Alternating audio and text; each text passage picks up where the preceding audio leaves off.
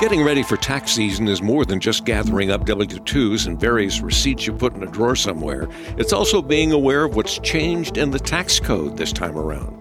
I'm UT Tyler Radio News Director Mike Landis. To gain some clarity and helpful tips, UT Tyler Radio connects with Jennifer Reynolds, Senior Lecturer for Accounting, Finance, and Business Law. So what's changed in the tax code that we need to know about, Jennifer? Well, Mike, there are always lots of changes. Congress likes to wait right until the end of the year and throw some things at us. So there are a few new things this year. I think one that's getting a lot of buzz is there is a credit for electric vehicles if you're in the market for a car and are looking at an EV.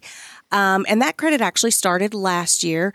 But one new thing that's happening as of January 1st, 2024 is that the individual purchasing the car can actually take the credit at the time of the sale. Traditionally, you've had to wait until the following year, file your tax return, get a refund that way.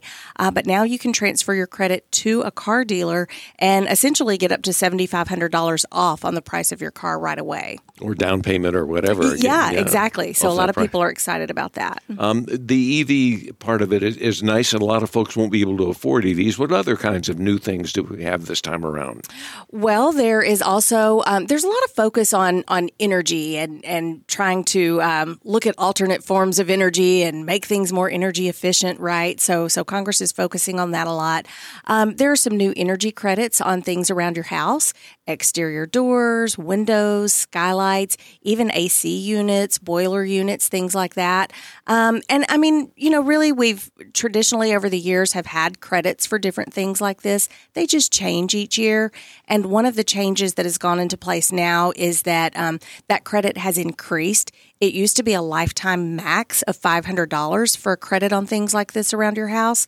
They have now increased that to $1,200, and it's per year, not lifetime. So each year you can add a couple more doors, a couple more windows, things like that. There's a lot of tax preparation software available these days, but not everyone has the extra money to spend, and that's thanks to Free File. That's a better deal. Tell us about that. Yeah, I think it's something that's just not talked about a lot and a lot of people don't know about. So our government puts something in place called Free File, but they actually use tax software from well-known companies. Could be H&R Block, Tax Act, people like that.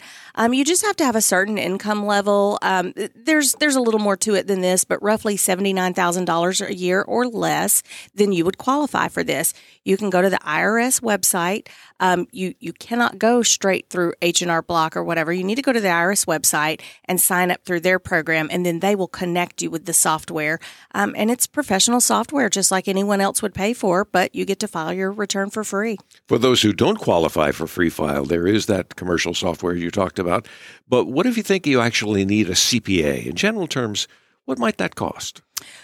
Oh, well, that's like saying, what's the cost of a house? So it depends on what you need, really. Well, is it like a per hour charge or is it a flat fee? It is based on time, definitely. Okay. So two people could have the exact same business and one person could pay a lot more because they bring in a shoebox full of every receipt they've had all of last year. And the other person has already organized their receipts and put in expenses into categories and things like that.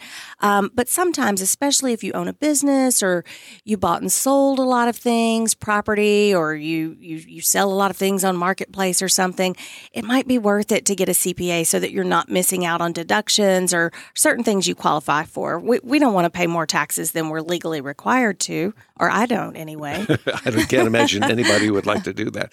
Every year for as long as I can remember, the parting shot for tax preparation advice is do the math and then do it again. Is that still the most common mistake? I mean, probably for people doing it on their own. But now, again, software is so readily available and inexpensive that the math part's gotten a lot easier. It's just if you don't know that there's a certain credit or deduction available, you're not going to look for it. You're not going to enter it. And so you're not going to get it. And there's a lot of research that shows every year, for instance, the earned income tax credit.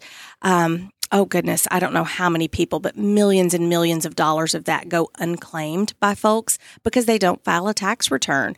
And so that's money that they're entitled to that the government just sits on.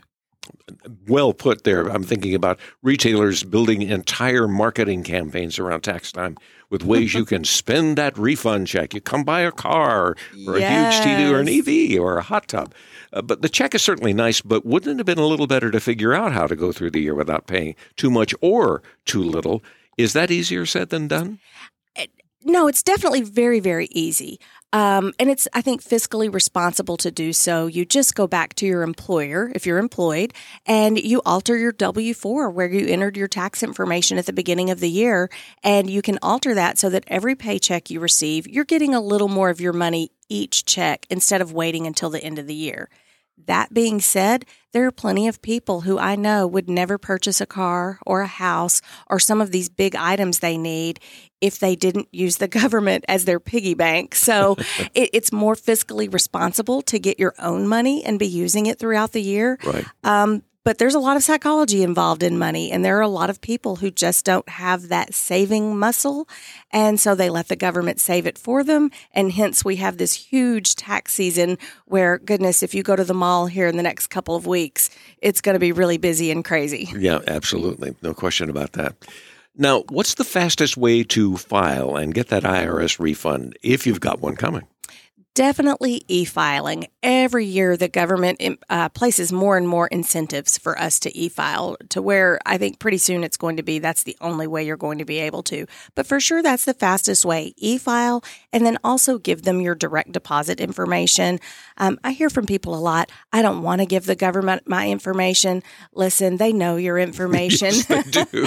They know more than you want them to know. Yeah, that's not a concern. If you want your money faster, give them direct deposit. Don't risk waiting on that check to come in the mail, someone being on the lookout for a check from the IRS and stealing that from you. Direct deposit's not only the fastest, it's the safest way to get your refund.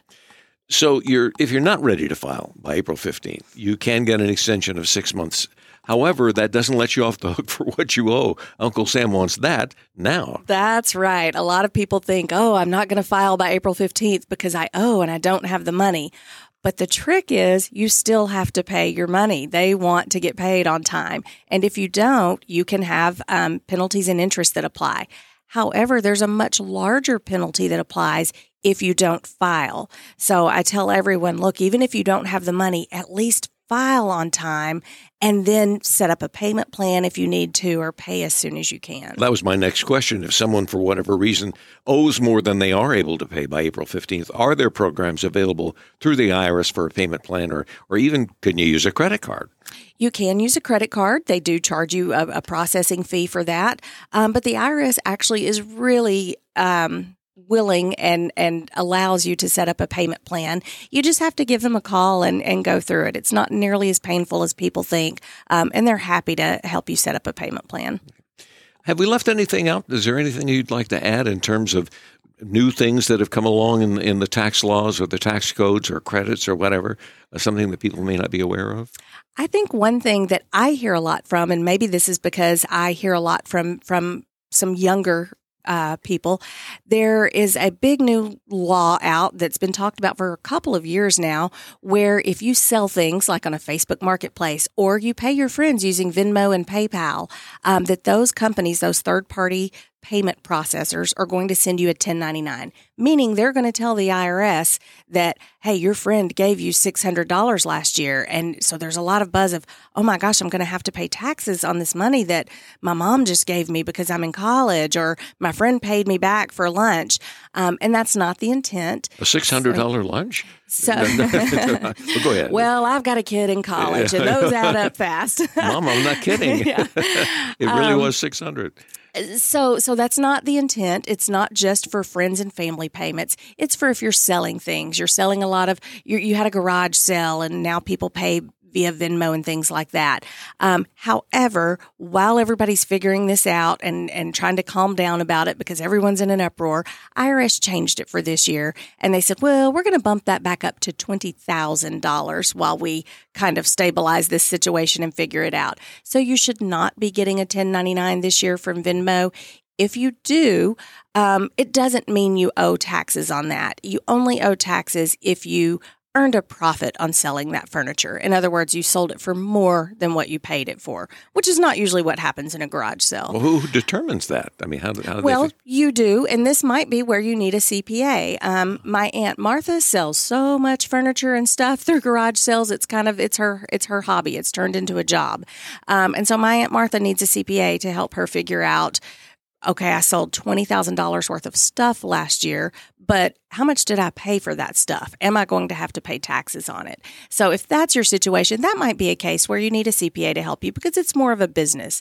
But if you're just receiving payments from your mom, those are really gifts, you don't have to report that. Best advice you can give me right now about tax season 2023? Ask questions and ask for help if you need it. Some people never file their taxes because they think they don't make enough money to worry about it, yet they're due thousands of dollars from the Earned Income Tax Credit or Child Tax Credit, and they're just not knowledgeable enough to know that. Plenty of people aren't. That's okay. So ask questions, even if it's of an employer or friends around you, or walking into a tax preparation site and saying, is this worth me spending my time with you? And if I told you, yes, I'm going to charge you $200 and you're going to get back $6,500, you're going to say, yes, let's do this. So asking questions. Thanks for listening as UT Tyler Radio connects with Jennifer Reynolds, Senior Lecturer for Accounting, Finance, and Business Law at UT Tyler. To share, listen again, or for a transcript of this interview, visit our website, uttylerradio.org. To be notified about future episodes, subscribe to UT Tyler Radio Connects on your favorite podcast platform. For UT Tyler Radio News, I'm Mike Landis.